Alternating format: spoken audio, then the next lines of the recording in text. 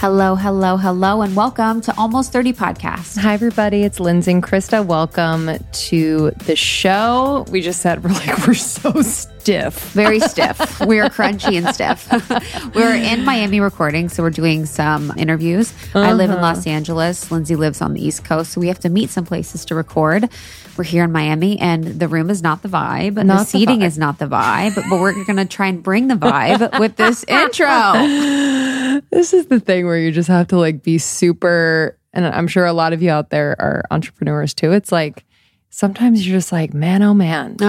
Gotta just make it work and move. It's just a reminder for me. I'm like, I don't know. It's just, I think as anybody, we just want it to be perfect. We're like, I want it to be professional. Yeah, of course. You want it to be the best professional. I want a whole crew in here. Same. When you're, I want an entire TV studio. I want a makeup artist being touching me up, all of the things. But hey, we're homegrown. We've grown this from the ground up. We started it in 2016. I think. Yes. Started on our closet floors, and we are independent. We've always stayed independent, and we have courses, programs, a membership community. We do a lot, but really, we just want to support our community in their evolution. Yeah. And the topic today is one that we have brought to the podcast quite a few times. And anytime we do, there is buzz, because this topic of birth control, of women's health, of hormones is a hot one. Yeah. And it's one that I think so many of us are experiencing or have experienced, have been affected by. I mean, I was put on birth control when I was 18, was on it for 10 years. You were on it for more than 10 years. I was on it when I was 14. 14. Yeah. I mean, birth control was prescribed for so many other things other than... Not for me. being Sadly, not active. for me. Thanks for being nice. I know. But yeah, it's just, And I remember I was on it. My sister was older, and she was so jealous. Oh, wow. It was such a weird thing. She was so jealous. But it was something that was cool. It's kind of like a female rite of passage where, remember, you'd be out and so many of my friends would have on their phones the alarms. Totally. Take birth control. And it's in their purse, and they're like, yes. I'm yeah, they're like, and then they'd be like, I missed 4 days. I'll take 4 at once. I know.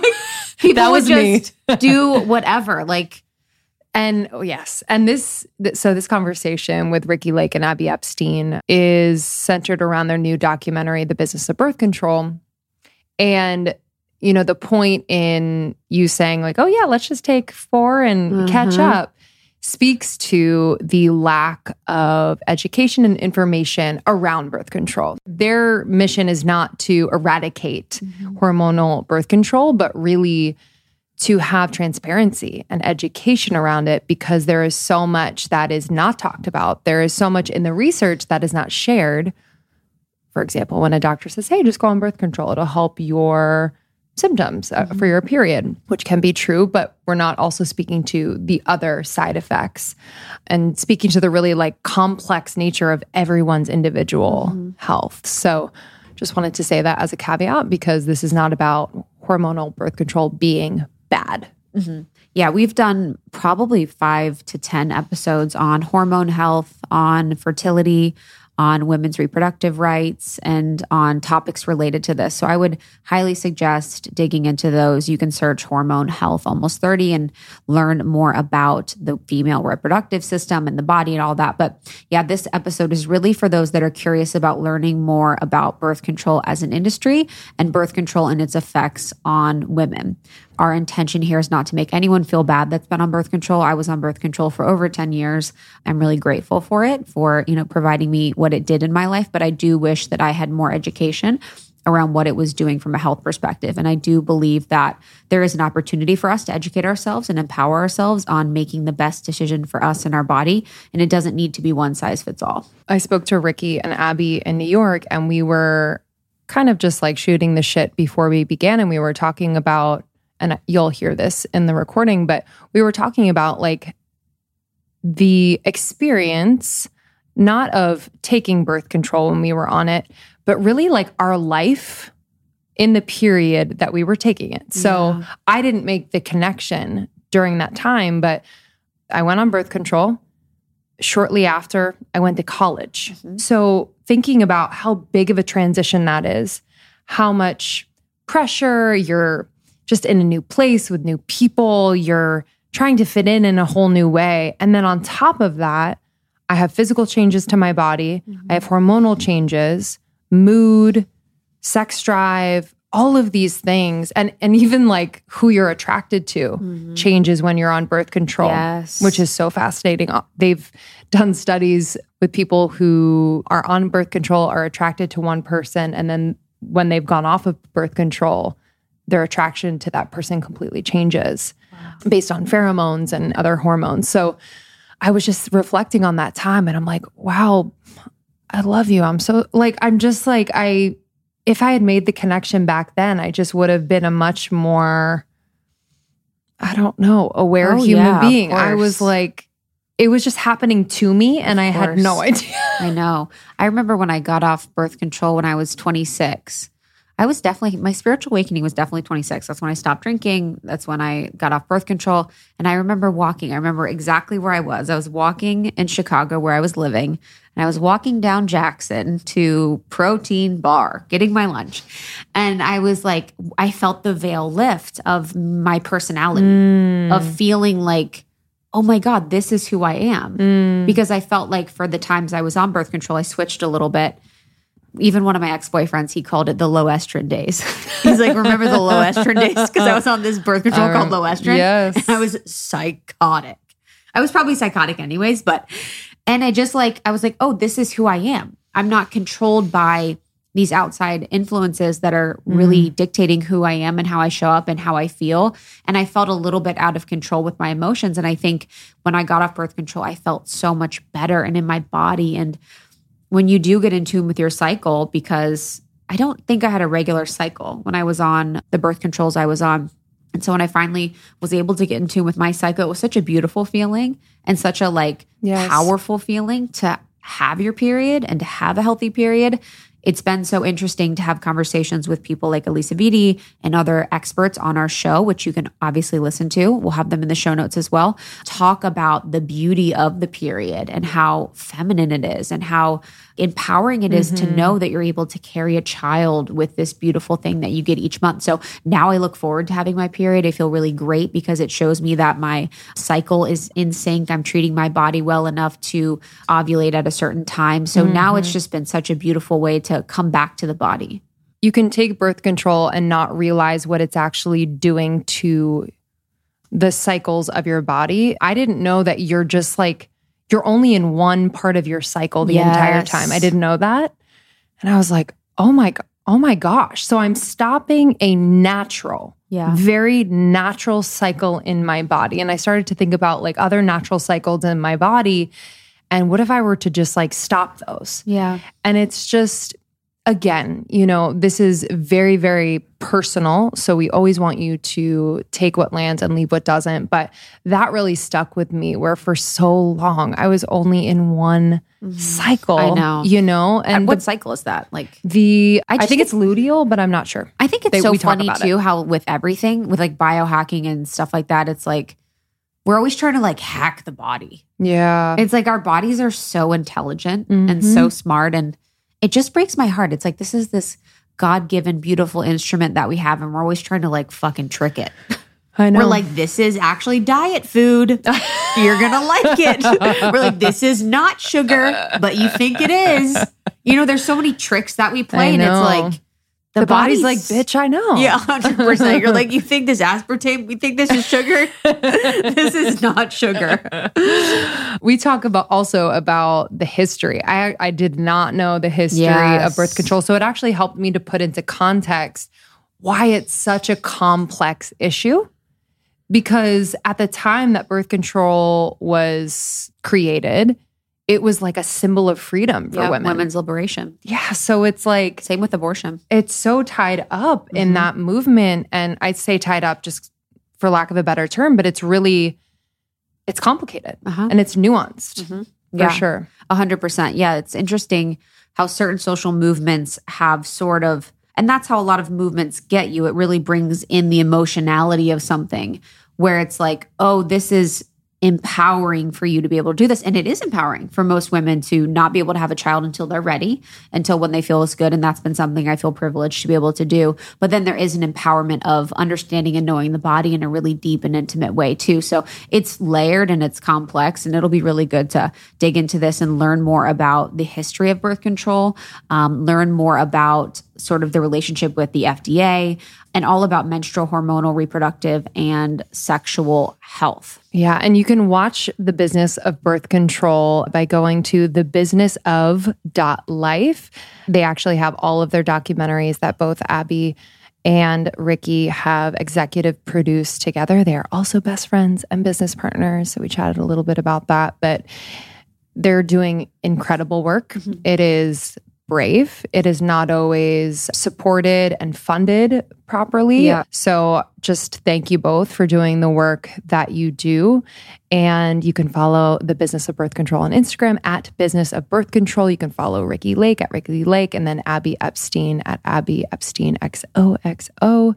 And they have a masterclass and community that I just wanted to shout out that just launched. So if you are someone that is on birth control or coming off of birth control and really want support and education around your health, hormones, every aspect of how this can be affecting your body, I highly recommend checking that out. Go to thebusinessof.life. And this is a great one to share with friends, to start a conversation about birth control, about your experience, about what's worked for you, what hasn't. I think it's really empowering for us to be in conversation about topics like these. So definitely share this with your friends, with your sisters, with your community. It is a good one. Make sure you're subscribed to Almost 30. We have new episodes every week, and we love to talk about things that you are interested in that help your path in life. We have our membership community that we love so very much. We have courses and programs all available at almost30.com. All right, y'all, enjoy this one, and we will see you on the other side. See you soon. Bye.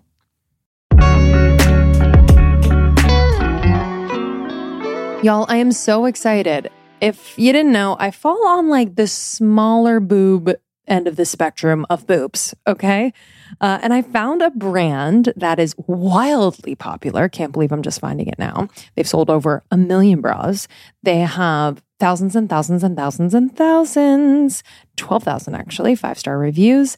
They make bras for small boobs, and they do it exceptionally well.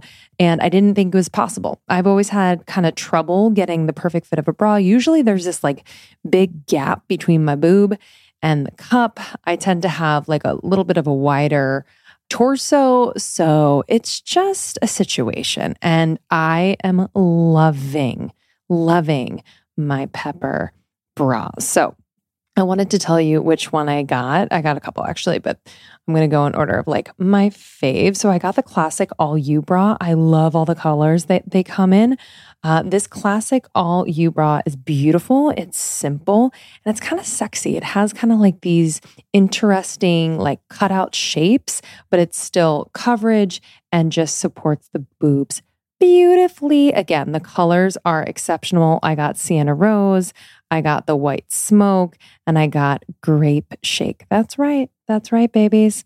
They have a wide array of bras. I also got, I went into their wedding edit because your girl's thinking about, the wedding. So I got the MVP multi-waist strapless bra, and it is so freaking comfortable. Usually strapless bras suck. I'm sorry.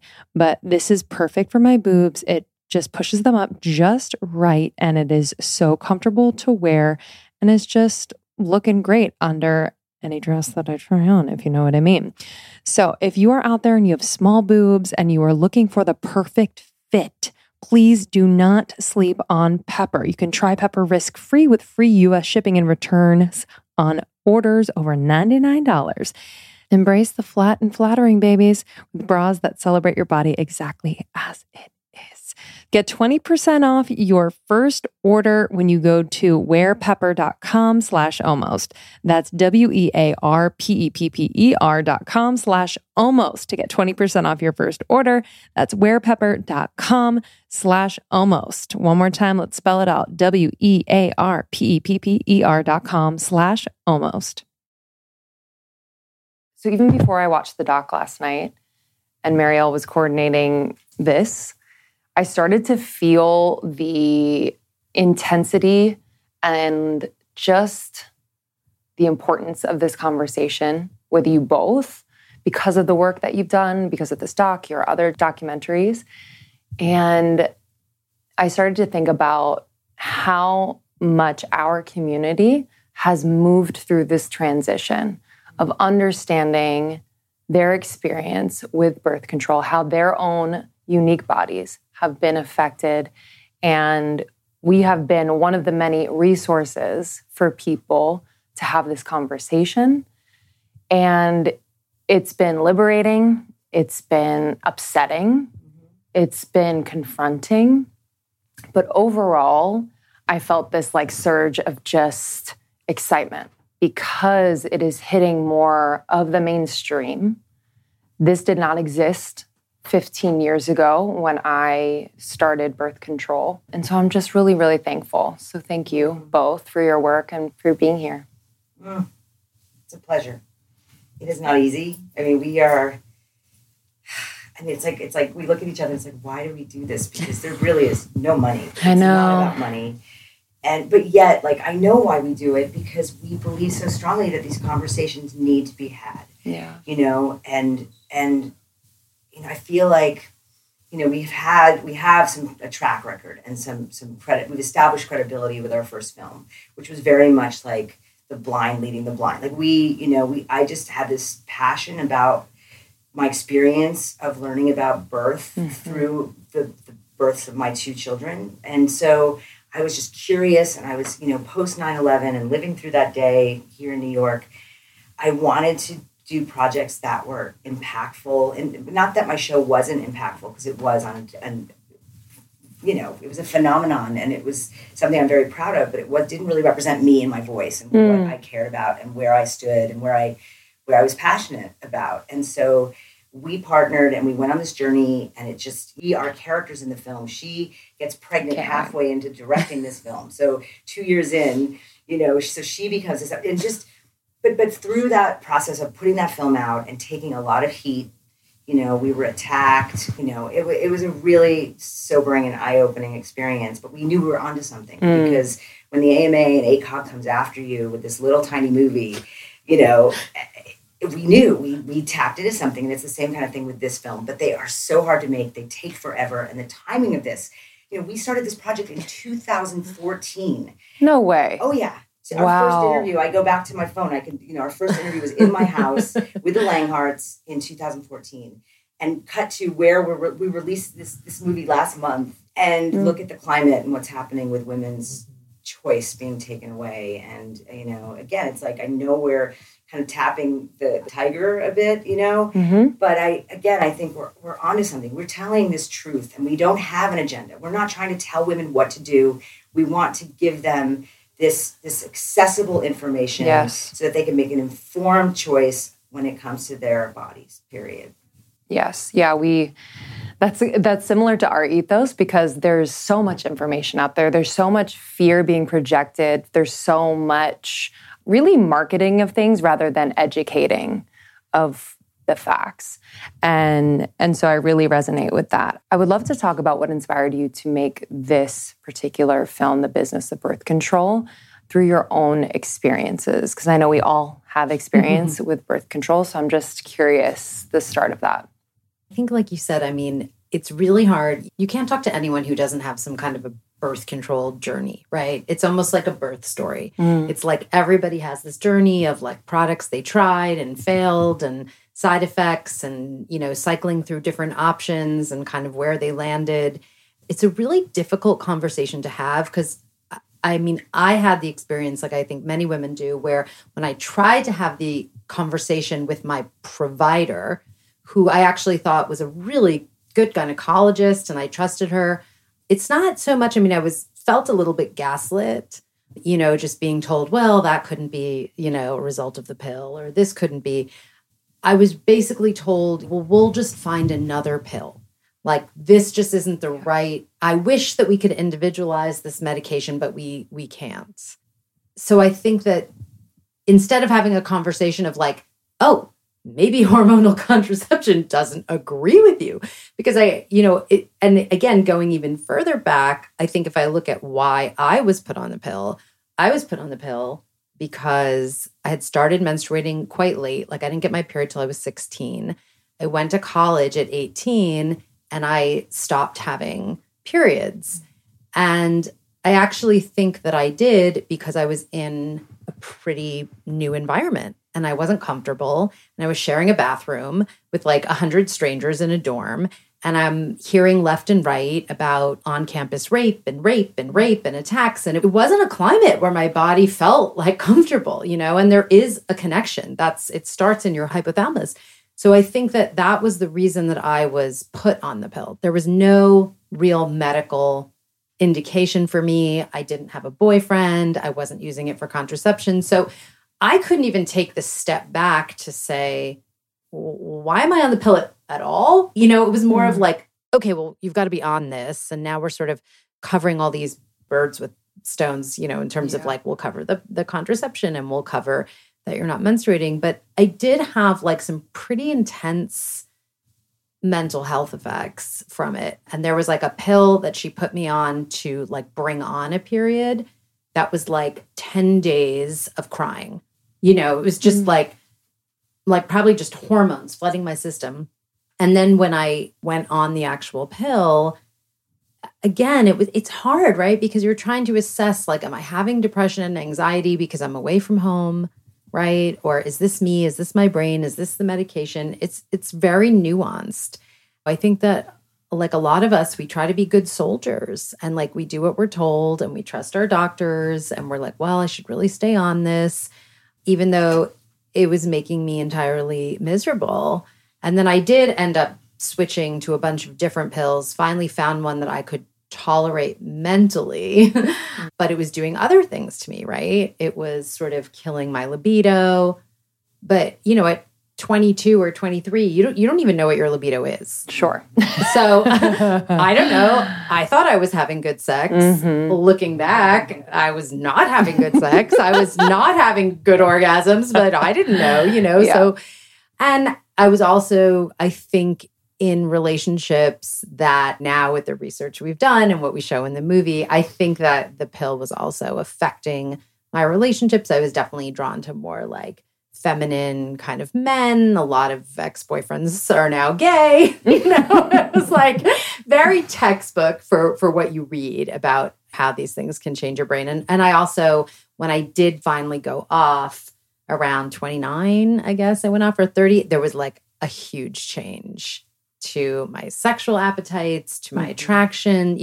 I really felt like a big shift. And again, that sort of rocked my life. You stumble on these things. I remember when we were making the film, we found Natalie Portman did a speech at Yale where she reflected back on how her freshman year was really marred by a depression brought on by the birth control pill. And we were like, oh, wow, like I didn't read about that. I didn't know about that. You kind of feel, wow, like how many women is this happening to? And now that we've made the movie, we have so many stories. And I think it's been really validating for a lot of women to be able to see the movie and then reflect on their experience and feel validated, like I wasn't crazy, this wasn't in my head. Yes.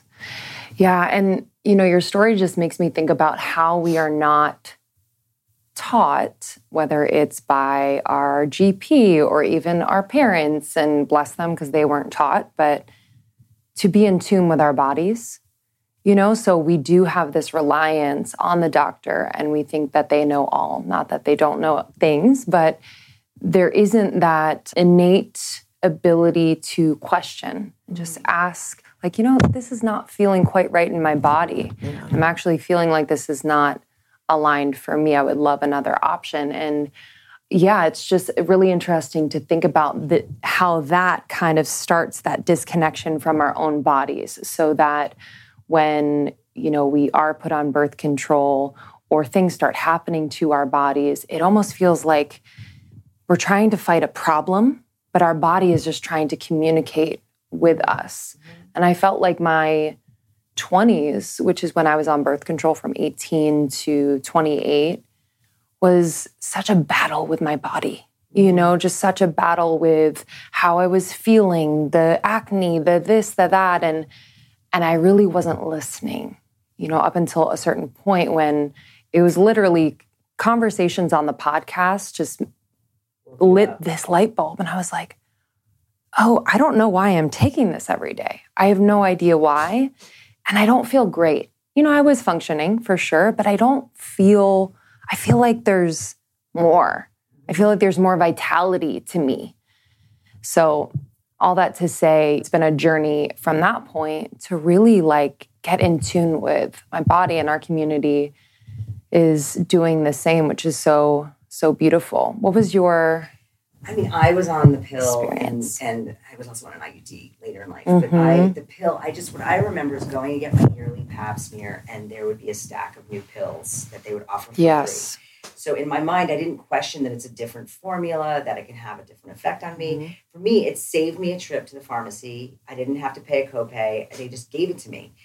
And I wasn't in tune. Like, I can't reflect. My thing is that I dealt with hair loss, significant hair loss, and that is a direct side effect to going on or off these pills. And so had I known when I was first prescribed birth control, if I knew that there was a good chance that this could be a side, I might have made a different decision, but I was not offered any sort of information about what I was taking. It seemed to just be the quick fix, and it seemed like candy. You know, it just was the packaging, and it just felt so innocuous.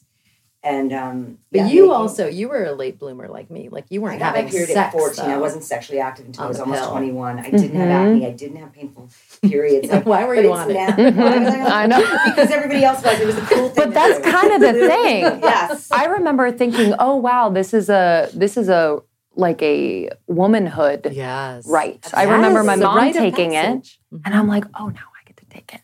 Yeah. Just like it's like when you get a bra. Yes, totally. Yes, that's what it's become. It's very frightening. And we want to make it clear that we want the birth control, all birth control options available to anyone who wants them.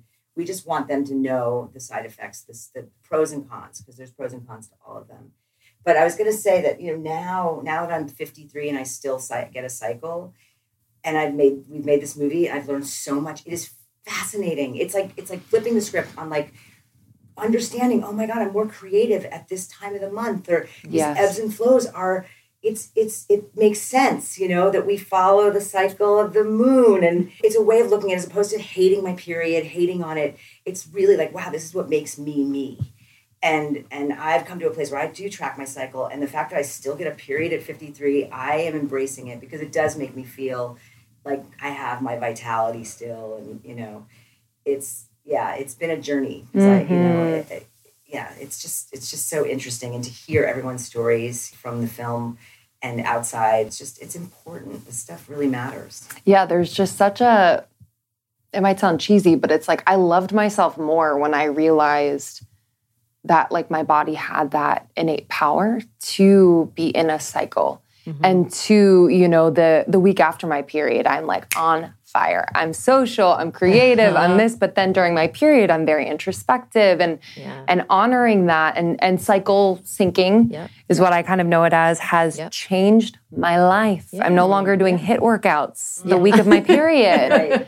Right. Yeah, it brought a whole new level of self-love, body love, and appreciation that like I didn't know existed. And I think that it's, you know, eliminating cycles, which is exactly what hormonal birth control does, right? So I'm sure, because you've had like Elisa Vitti on the show, and you know, but I mean, essentially it kind of puts you in like a permanent luteal phase, you know? And I think that that's a very masculine way to live. And it's really a very masculine way to approach life. And it's not innate, I think, to like a cisgendered female body. And I do think, looking back in that decade in my 20s when I was on it, I was like so success oriented and so achievement oriented. And I was achieving a lot, and I was very successful and driven, but my ambition was like overriding. And I actually look back on a lot of situations and feel that I was really disconnected from my empathy.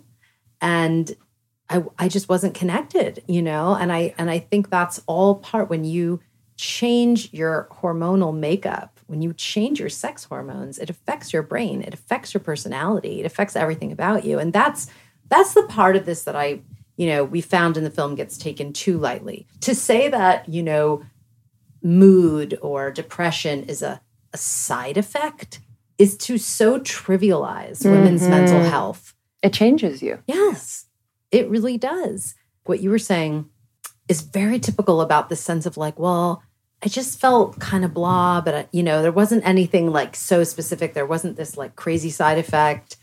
And, a lot of people in the film, they would describe like coming off birth control as like their life was like a 2-dimensional drawing. And then suddenly it became like 3D in color, or they felt like sort of a veil was pulled off their eyes. It's subtle, right? But it's not subtle when it's how you're meeting the world every day. Absolutely. I want to talk about like the complexity of this, because in watching the documentary, because I didn't know the origins of like when birth control came out and the marketing behind it, the languaging, and really what it meant to the women's movement, the women's health movement.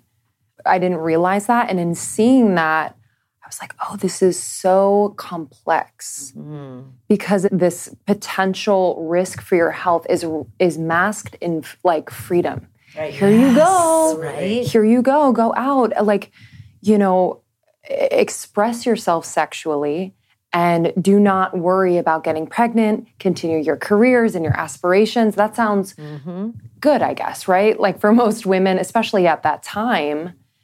And I found myself getting pissed because I'm like, man, that was such a, for lack of a better word, like genius marketing move. Yeah.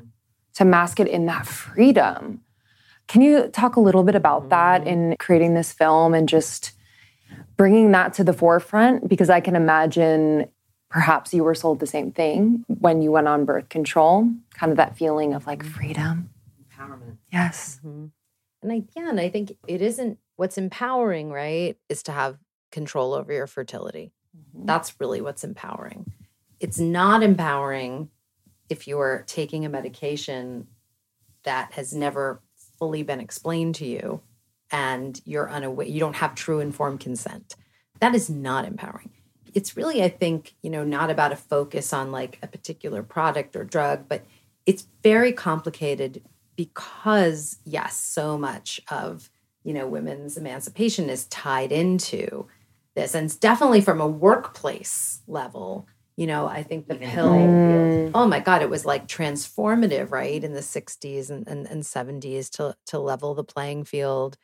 I think that all of these movements, right, they evolve. And we didn't know about the Nelson pill hearings when we started making this movie. We didn't know the history. I didn't know there was a feminist health movement in the 70s. Like, we didn't know that women were protesting the pill and interrupting Senate hearings. Sadly, I think, because of this sort of widespread adoption of this as sort of like, this is, okay, you just put girls on synthetic hormones and they just stay on synthetic hormones until they're ready to procreate. It's become such a sort of unquestioned part of a women's journey that I think there's this really, like, there's just silence and fear around this conversation. That's one of the reasons we wanted to take on this movie, because we're so clearly pro-choice and pro-access and we're liberal. So we wanted to create a space to say, it's okay. Like, there has to be a safe space to have these conversations, to discuss the downsides, right, of birth control. And we felt it was important to look at really all the downsides, which can be fatal. Yes, which we show in the movie. And so we think it's important to show the range, because again, if you know and you're informed, and look, if you like really, really need to be on birth control, but it depresses you, so you're going to take an antidepressant, and that's what you choose. Like, if that's what you choose, if you're like, well, I feel good on my antidepressant and my birth control pill because I cannot give up my birth control, fantastic. Like, We stand for you. We support you. There's no judgment in this space.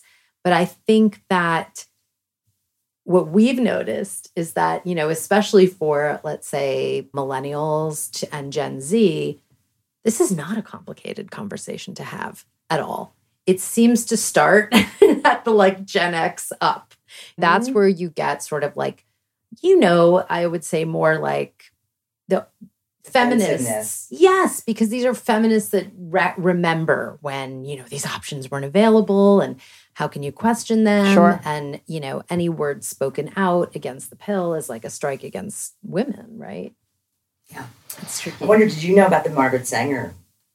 I had no idea. I mean, during the making of it, because you put that in because that happened during the filming that she was getting her name removed from it. I didn't know about the history of eugenics. I didn't know about a lot of the experimentation and exploitation on women of color. I knew that some trials were done in Puerto Rico. And of course, I knew about slavery. And I knew that, obstetrics and gynecology was basically, developed on the backs of enslaved people. Like that I knew generally, but I don't think I knew how specifically it affected those communities of color. And again, I think that's why all of this is included in the film, right? You can't, when we were doing the film, if you sat in a room, let's say, and any woman of color would raise their hand and be like, oh, this is a very specific wound for my community. So it's like, oh, it is? We'll tell it, because that was part of also making the film, is that I think this affects people from different racial backgrounds very, very differently. So as privileged white women, we can have a certain conversation, right, about this. That's very, very different maybe for a woman of color who maybe felt more coerced to be on a long-acting birth control. Yeah.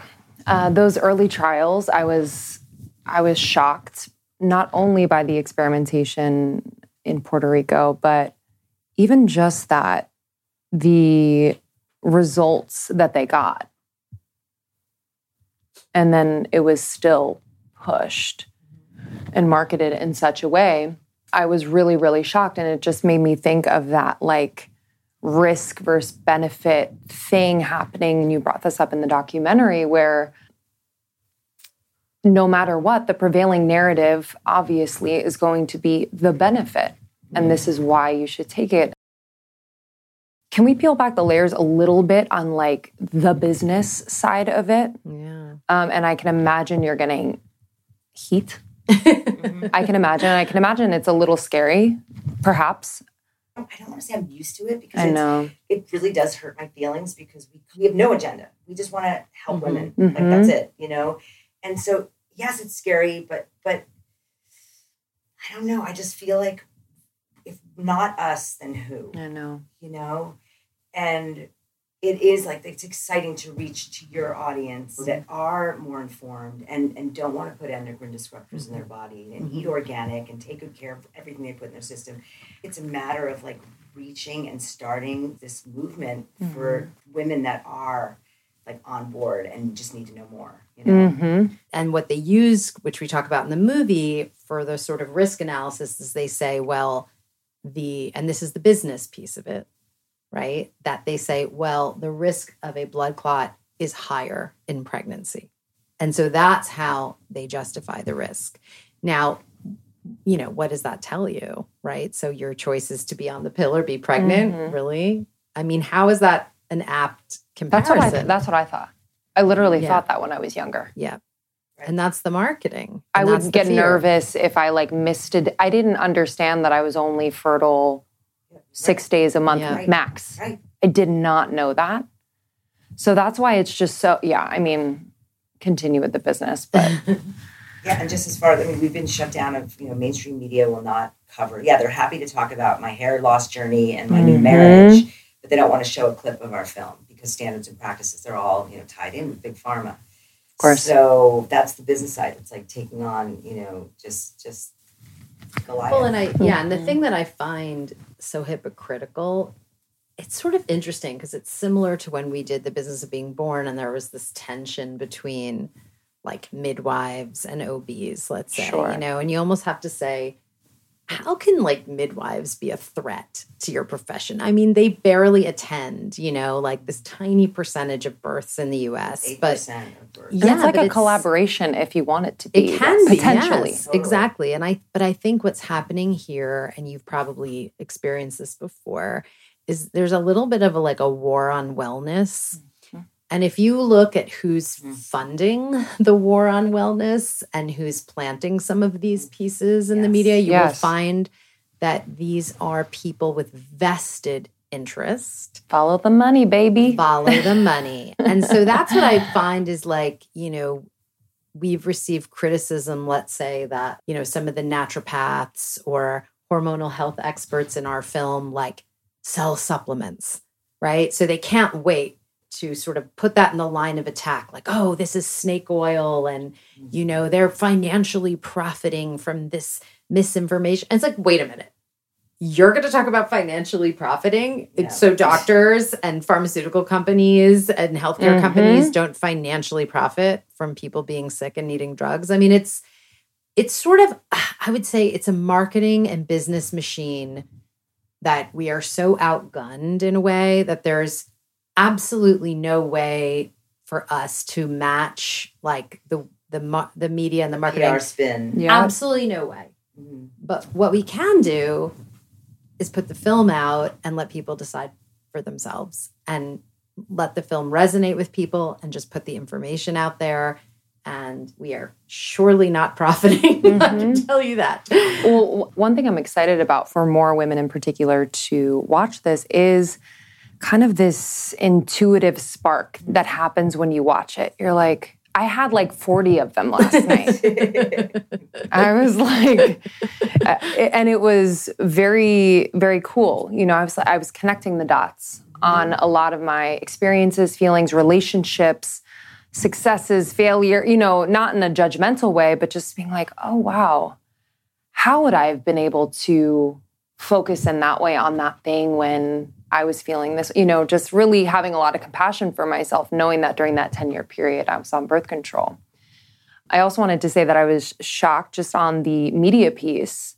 I was kind of shocked that there were news stations, I don't know if they were local, I saw some on the national level that were talking about how birth control could be harmful to women, and they were sharing about like apps and things like that to track your cycle.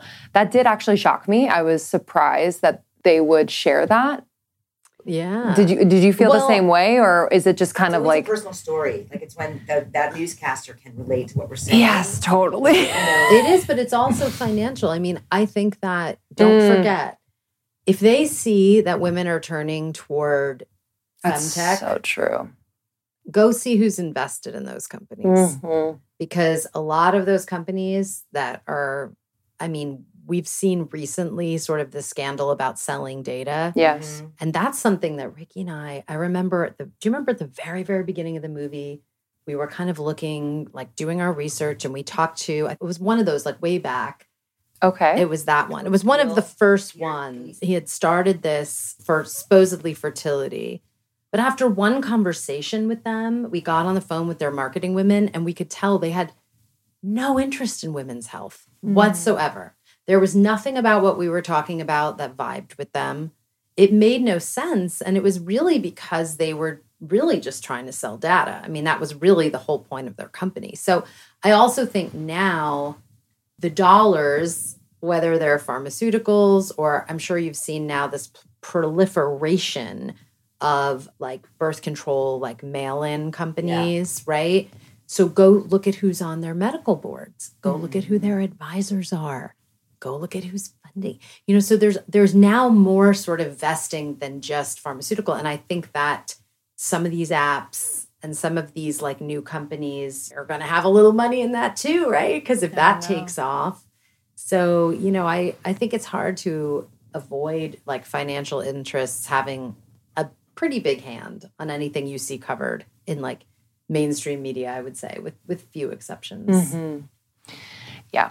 I started to think about the attention where it's going with so many women, especially in our community, where they are looking to track their cycles and look for alternatives. And I was thinking about, oh, wow, these companies, that we know and love who have cycle tracking apps and things like that using the basal body temperature. I was like, oh, wow, the attention's going there. I wonder who from the other camps of more mainstream birth control contraceptives are going to take interest in that. It's just a really interesting thing to monitor, to watch. Yeah. Obviously, we have to remember what works for our bodies and just support that. But I can imagine if you have, a femtech company that is doing the right thing and you get offered a lot of money, what do you do? It's valuable information. Yes. Yes. Yeah. It's people's data now, what they're saying. I mean, I don't know. It's so Handmaid's Tale, but they're going to be following on these apps, the women, and tracking their cycles to make sure that if they don't leave the state, if they're pregnant. And I mean, it's they're threatening really, to use Why it. would they do that? Why would they do that? Yes. To prosecute illegal abortions. Oh, wow. Wow. Mm-hmm. Okay. That's so that's why there's now all these apps have come out. I think, a lot, the ones that are featured in our film, Clue and Natural Cycles and Flow Living and Daisy, and they've all come out and really said, we don't, your data's private, but they've all had to come out and make these statements. Sure. Because now, wow, we are going into a potentially handmaid's world, and it is scary to think of somebody owning that data, right? And seeing that you had a period and then you didn't, but there wasn't a pregnancy, but then you don't, they could connect the dots. So terrifying, right? Just when you think it's okay, and then you're like, what? You're going to track me? I know. Wow. Yeah. Okay. I mean, and again, I think, when you first came in here, Ricki, you're like, we don't want to have a conversation to spread fear about anything, which I think is just important to remind people, because information is power. Yes. So you telling me that, my initial is oh gosh, but it's okay, now I know, and now I'm aware. Yeah. And I'm not going to be unconsciously just kind of saying yes and doing the thing because everyone else is doing it. Yeah. Very powerful. Yeah. I want to talk about, in the film, it was incredibly emotional to hear the stories of parents who had lost their daughters, specifically to NuvaRing.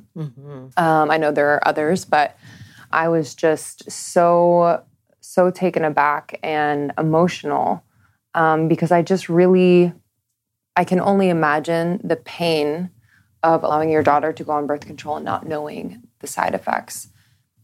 What has happened just in, whether it's legislation or even in conversations in the doctor's office, as a result of these deaths? Because we see some of the progress in the film, but I didn't get an idea of whether there's a darkness that is not in our film. But we had it in the film and then we took it out because it was too much. So the main protagonist, Karen Langhart, the mother of Erica Langhart, she's the one who speaks. And she just wanted, she was so annihilated by losing her daughter in this way, a healthy 24-year-old from a pulmonary embolism.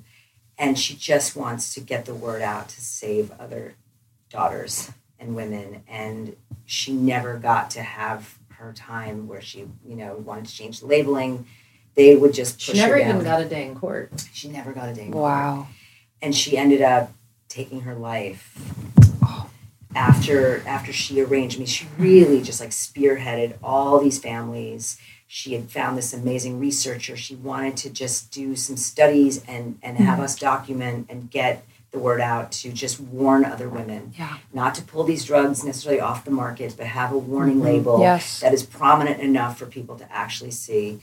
And she was so beaten down by, I don't know which company it was, but one of the big Merck, I think. And she ended up, she had basically arranged this summit for us, that a weekend in Vegas, 3 days, where we all went and gathered, and it was all these families that had lost their daughters in the same way. Some to other drugs. Activists, scientists. We filmed it. It was a beautiful conference. And then we left, and by the time we got home, there was a box that said, by the time you read this, I'll have joined Erica. And so her foundation helped us to finish the film. This was her dying wish, was to get the word out, get this messaging out, to save women.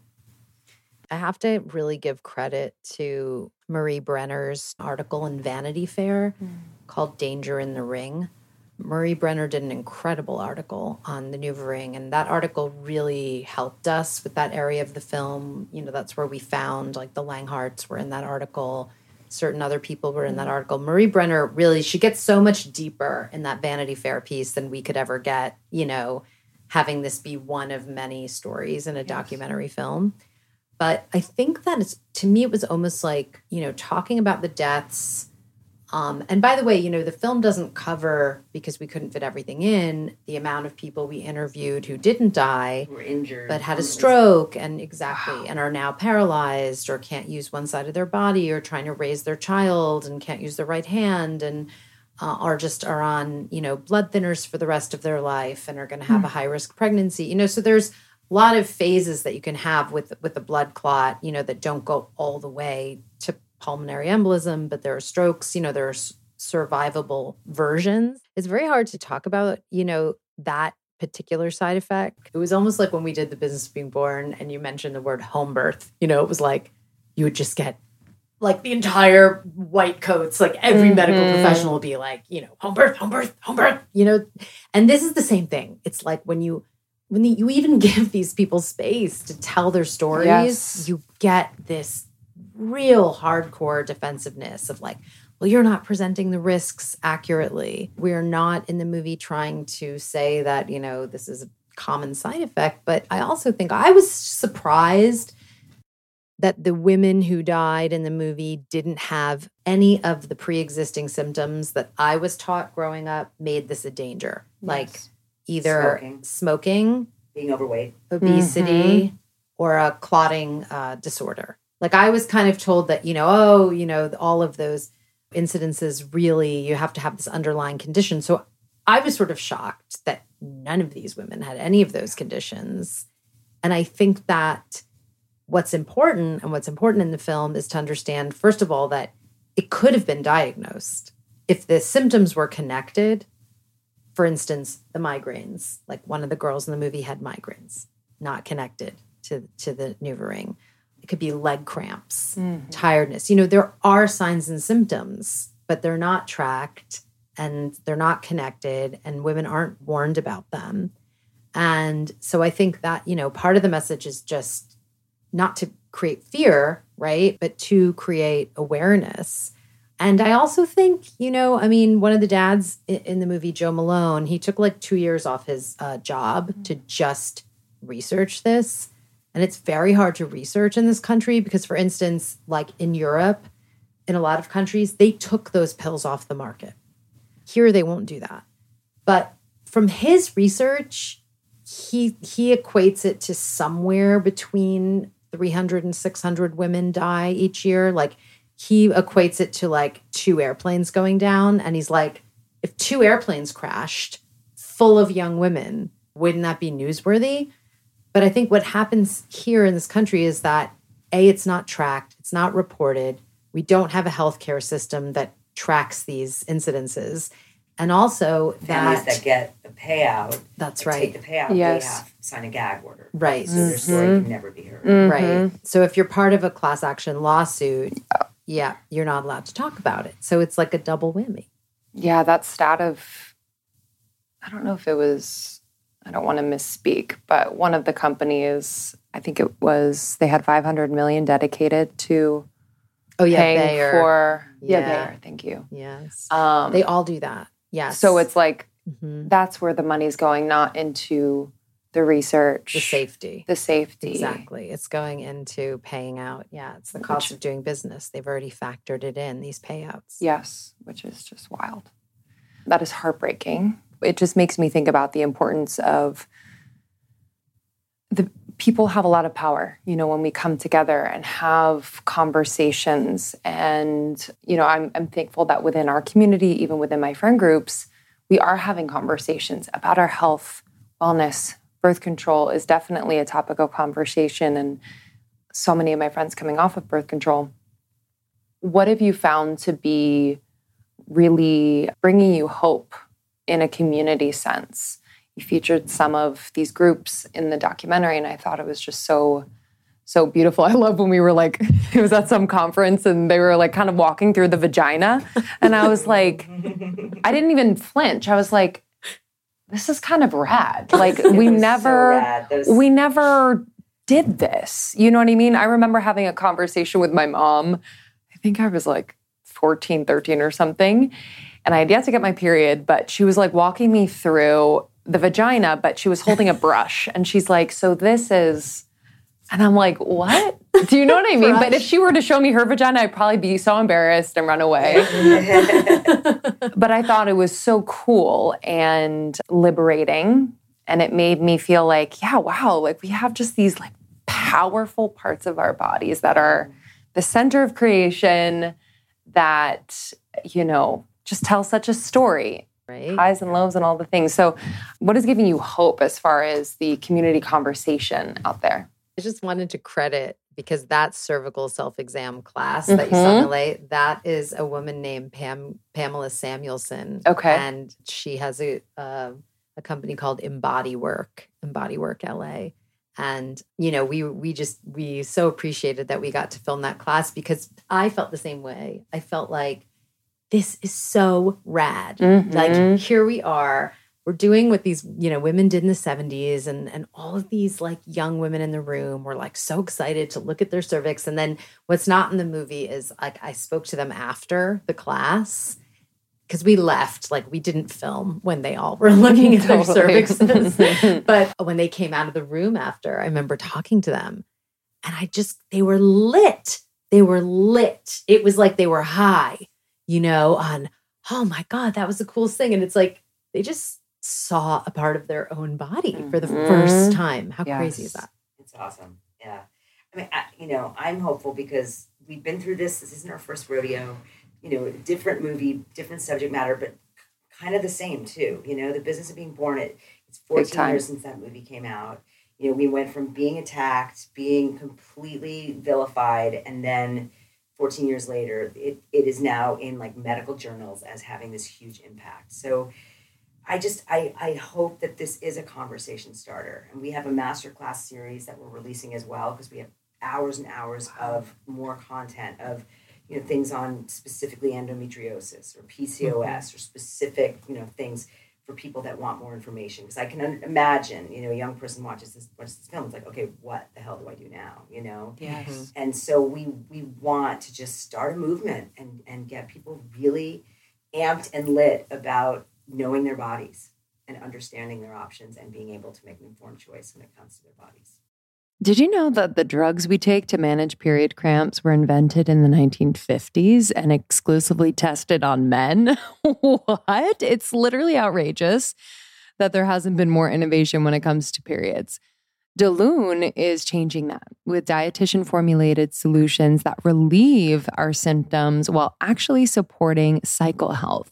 Because our cycles affect every aspect of our wellness, period pain, mood, sleep, skin, metabolism, energy, and more. I don't know about you, but you know, some months I'm like, oh my gosh, like everything has to stop, but it really can't because I'm experiencing, you know, really bad cramps or headaches, fatigue, bloating, you name it. I've really tried a lot of things, and while I think I've gotten most of my symptoms under control, it doesn't mean they still don't happen and kind of disrupt my flow. So I was really excited to find Daloon and recommend it to a lot of my friends, and they have been absolutely loving it. I was talking to a friend the other day that experienced like really, really bad periods, cramps, and just all these symptoms, and she was so happy to try Daloon. She's noticed that her symptoms have subsided. They don't last as long. They're not as intense, and she can really just be in her life, which is really nice. So Daloon nutritional solutions are dietitian formulated to work with your cycle health, not against it. It'll help you all month long while also relieving your cramps and PMS during your period. Zaloon creates effective drug-free supplements for period cramps, PMS, and optimal cycle health. So you can get the relief you need naturally, which I'm all about, and start feeling like your best self. So if you want high potency, fast acting supplements for your period cramps, PMS, and really getting your cycle health in its prime top condition, like 92% of their customers report that relief, try Zaloon. Leave bad periods behind and start the new year off with 23% off. Go to cyclehealth.com/almost30 and use the code almost30 to get 23% off plus free shipping. If Zaloon isn't the right match for you, your money back is guaranteed. That's cyclehealth.com/almost30 and use the code almost30 to get 23% off plus free shipping. Masterclass is genius. Yeah. I was just about to ask about, because there are people out there who are on birth control and were put on birth control because of their PCOS, endometriosis. Granted, I've also heard that sometimes it causes, so I don't exactly know with each case. So I'm excited for them to dig into the masterclass, but just kind of initially, what would you say are some options that you've discovered for people who were put on birth control to be able to have a normal, quote, normal experience in their bodies health-wise if they were feeling incredibly debilitated before? Mm-hmm. Yeah, I mean, I think that there are people who've been really, outspoken about the fact that, I think recently with endometriosis, I mean, Lena Dunham was talking about it for a long time, but, Amy Schumer's just really come out about her experience and not being diagnosed until 40. Yes. So if you have a condition like that, there is no research being done. And really being on hormonal birth control is all you got, and that's really, I think, a savior for people who are suffering with that kind of monthly pain and cycles. And I think that's, okay, so that's the flip side, right? That's a great sort of empowering way. But I also think that, there's a lack there, right? That we're not really looking at because, as we explain in the film, it's really a Band-Aid solution. And, if you do want to have a child and then you do want to come off, you are going to be thrown right back into all the same symptoms from your condition. And that's really a lack of, women's health research, which is a whole nother story. There is just no research being done into the root causes. Why do you think? Because women. I think we're women. I think it's because we're women and we don't complain. We don't advocate. I mean, look at for example, penile erectile dysfunction, for example, right? Mm-hmm. Oh my God. Mm-hmm. Studies, drugs, free drugs, Viagra, covered by insurance, right? God forbid, anything to do with the penis. And I think women are mostly expected to sort of suck it up. And then because we had the birth control pill to sort of Band-Aid things and suppress symptoms, that was the solution. I mean, that was the solution, and that's the only solution. But it works, right?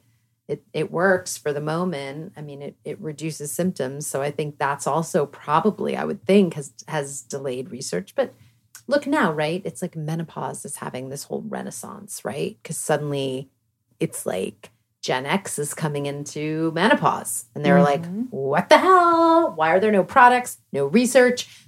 I'm in the dark. Groups of women just desperate, don't understand what's happening to their hormones, don't know what to take, don't know what to do. But that's what I think is really so promising to me, I think, is this sort of community of support. And I honestly feel, and I feel this way about childbirth, and there have been many studies done to back up what I'm saying, but community-based, I would say, postpartum and community-based maternity care is very, very successful.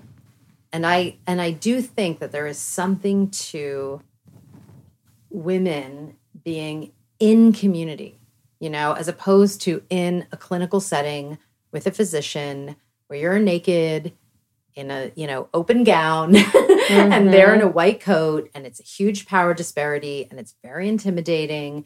you're not really comfortable and you're not really having a conversation. It's not that conducive to healing. But I think there is really something amazingly kind of red tent magical about when women are learning together. And whether that's in like peer-to-peer workshops or like fabulous places like Loom in LA that we've worked with that are just teaching classes, but in community, you know? And that's what I find, honestly, like the most exciting, that I feel like it's a sort of breaking of the chains and women just saying, you know what, like the information that I'm getting from this, you know, kind of really, really profit-driven, broken US medical system, it's not cutting it. It's not cutting it. It's not enough. I think what we do need more of is we do need to evolve contraception. We're now working with a great company that's coming on the market in the next 2 years that does a 10-minute painless, reversible vasectomy-like procedure. And I think like when they're on the market, that could really be a game changer, because then you're talking about, instead of putting your daughter, let's say, on hormones, you take your son before your son goes to college, right? And you go to the doctor and you have this little 10-minute procedure and, you know, it's all good until he wants to have a baby. And so that, I think, like just opening up to new ways to think about this conversation, like that's really what we need, is we need more non-hormonal development so that there's more choices, right? So the people who want hormonal, it's always going to be there. It's not going anywhere. It's easy to access, you know, but the people who want other options, you know, I think that's really where we do in some way need industry to like pick up and see that there's a market, right? Yes. There is a market and they could create non-hormonal options and there's interest. Yeah, that's so fascinating about just the male side What a novel of. idea. I was like, oh, really? Yeah, I feel like that's, and not only is that really interesting and exciting, but it also almost like shifts the kind of the zeitgeist around all of this, where it's like they have a collaborative part and responsibility in this. I'm thinking, you know, I'm really excited to watch The Business of Birth with my fiance, because, you know, I don't know. I don't, his mom is a maternity nurse for 30 years, but I don't think he knows a ton. I'm thankful. She's seen it then. I'm thankful to her because she kind of has that balance of the holistic and being in the hospital. But I don't know if he knows a thing after those 30 years. And I'm really excited to just have him see this and feel like he has a part, you know, too. I feel like I have had many a conversation with past boyfriends where they're like, are you on birth control? And I didn't think twice about saying, oh, yeah. Right. Rather than like, oh, what?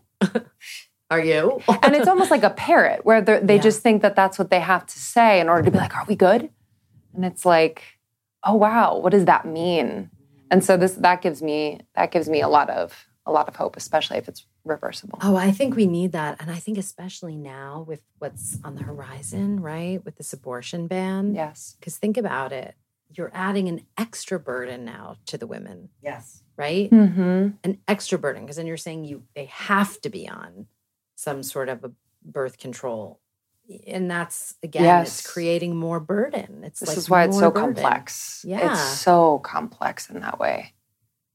Because you wouldn't initially think that and connect that to birth control initially. Right. Because I feel like, you know, the narrative and the media does such a good job of focusing on one thing and only like just going leaning this way and not looking at, oh, wow, how would it affect this? Right. That's really interesting. Yeah. So, I mean, I think, we're excited to be partnering with this new technology. And there's another company that we've talked to that are working on more of like a single-use, non-hormonal contraceptive for women.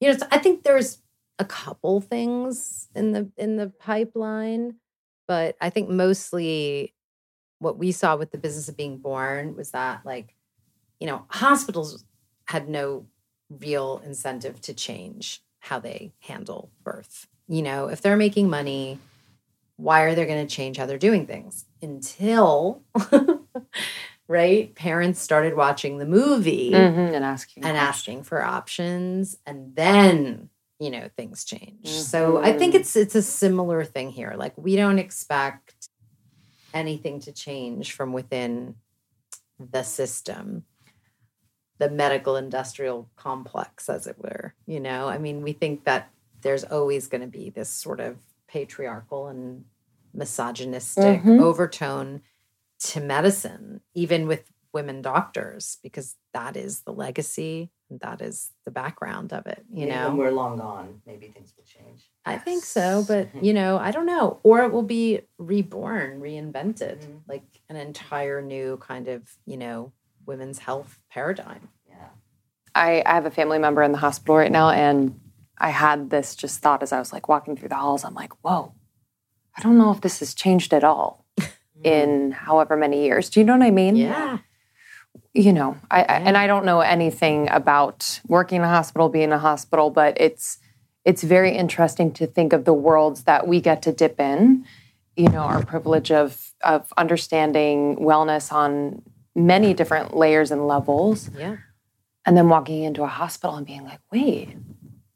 Like, I know. They're missing that, like, the artificial lighting is probably, you know what I'm saying? Yeah. Like, I'm looking at those things where I'm like, oh, gosh. I know. How can you get well here? How? Oh, they're not How? healing. Baby there. They're not healing. Oh, I Not mean, sick, you know? Yeah. Yes. It's not healing. Yeah, you're gonna freak out when you see I'm the gonna business freak. of being I'm born, gonna because freak. it's way more radical than the business of birth control. Actually, it's I'm really excited. way I more mean, I'm We get radical. to see the births of our kids. Yes. Wow.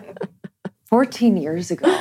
Yeah, my sons are 25 and almost 21. Wow. So we've been And working my- together a long time. Yeah, my 15-year-old is born in the movie.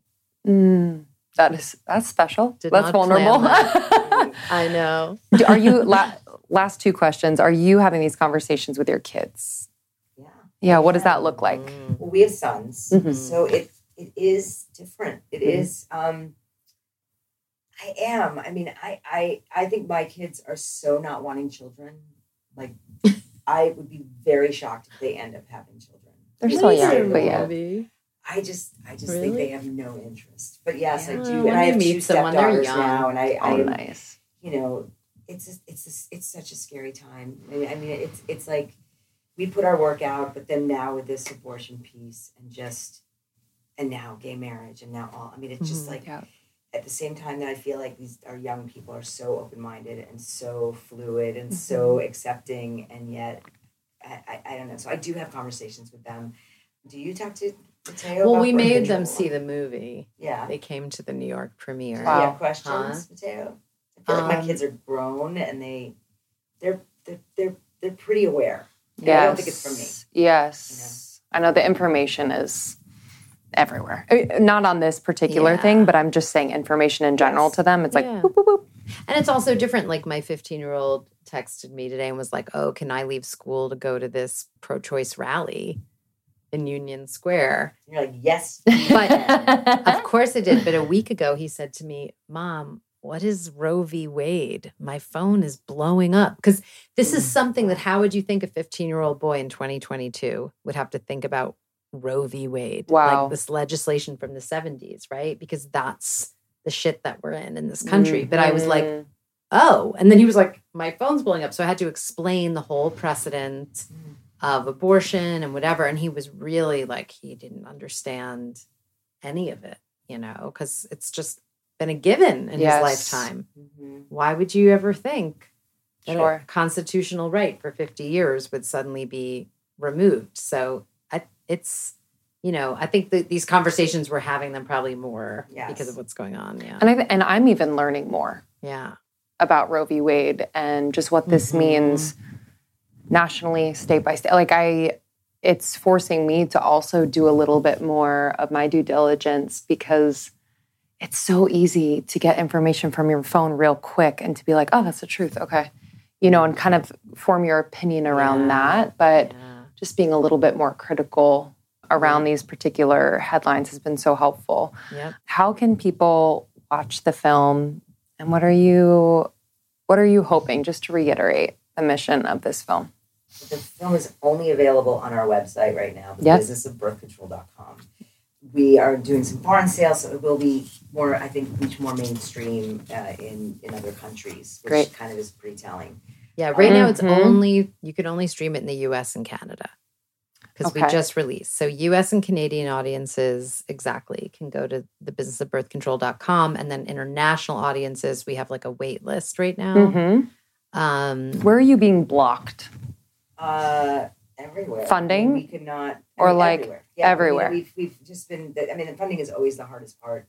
But we also are making a choice right now. Like we could have the movie up on Amazon, Apple, Google. We could have it up on all of those platforms. We are just choosing not to at the moment.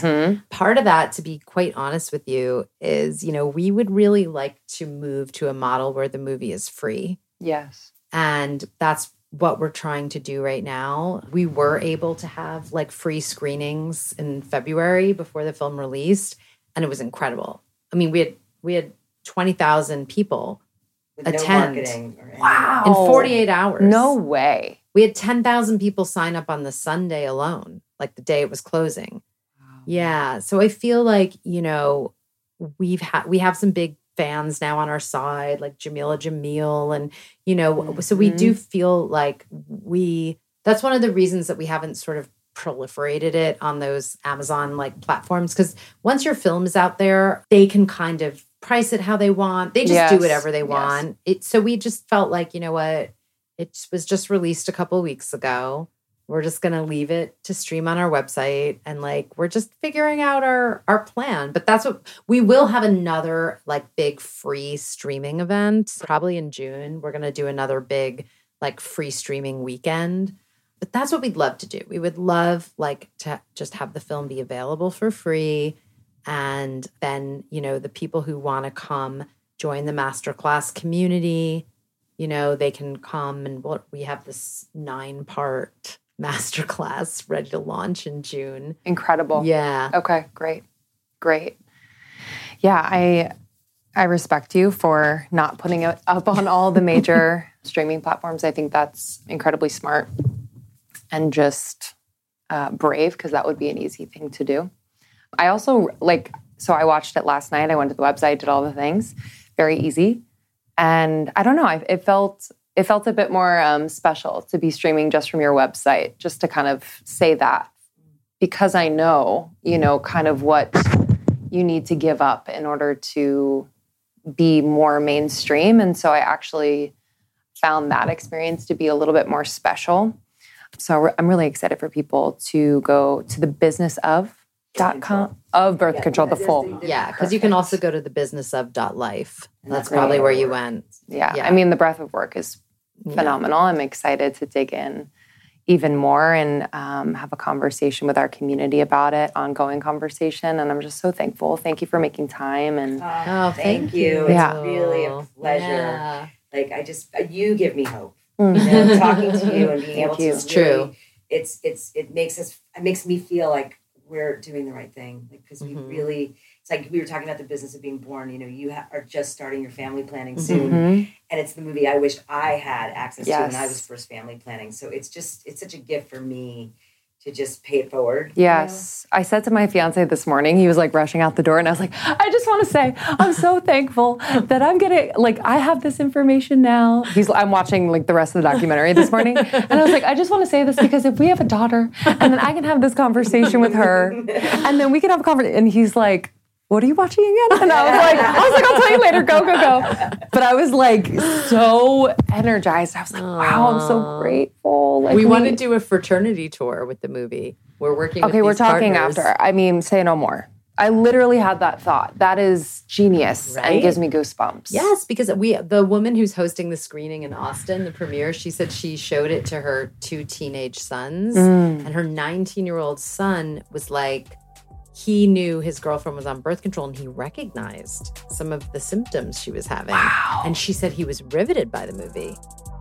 Unreal. Okay, we'll talk about that. That's Never incredible. Too young. Thank you both. I appreciate you. Thank you. Thank you. This was really Thank you so much, Ricki and Abby, for joining me in New York. Make sure to watch The Business of Birth Control at thebusinessof.life. You can also check out their masterclass and community there. Thank you so much for being a part of our lives and community. Me and Lindsay are so grateful for you. We are so lucky that we get to interact with people like you on a daily basis. It means so, so much. You can follow me on Instagram. I'm at It's Krista. And I'm at Lindsay Simsick. And make sure to check us out on TikTok. We have some of our favorite clips from the podcast, from funny to deep to everywhere in between. So follow us on TikTok. Thank you for listening, and we will see you soon. See you soon. Bye.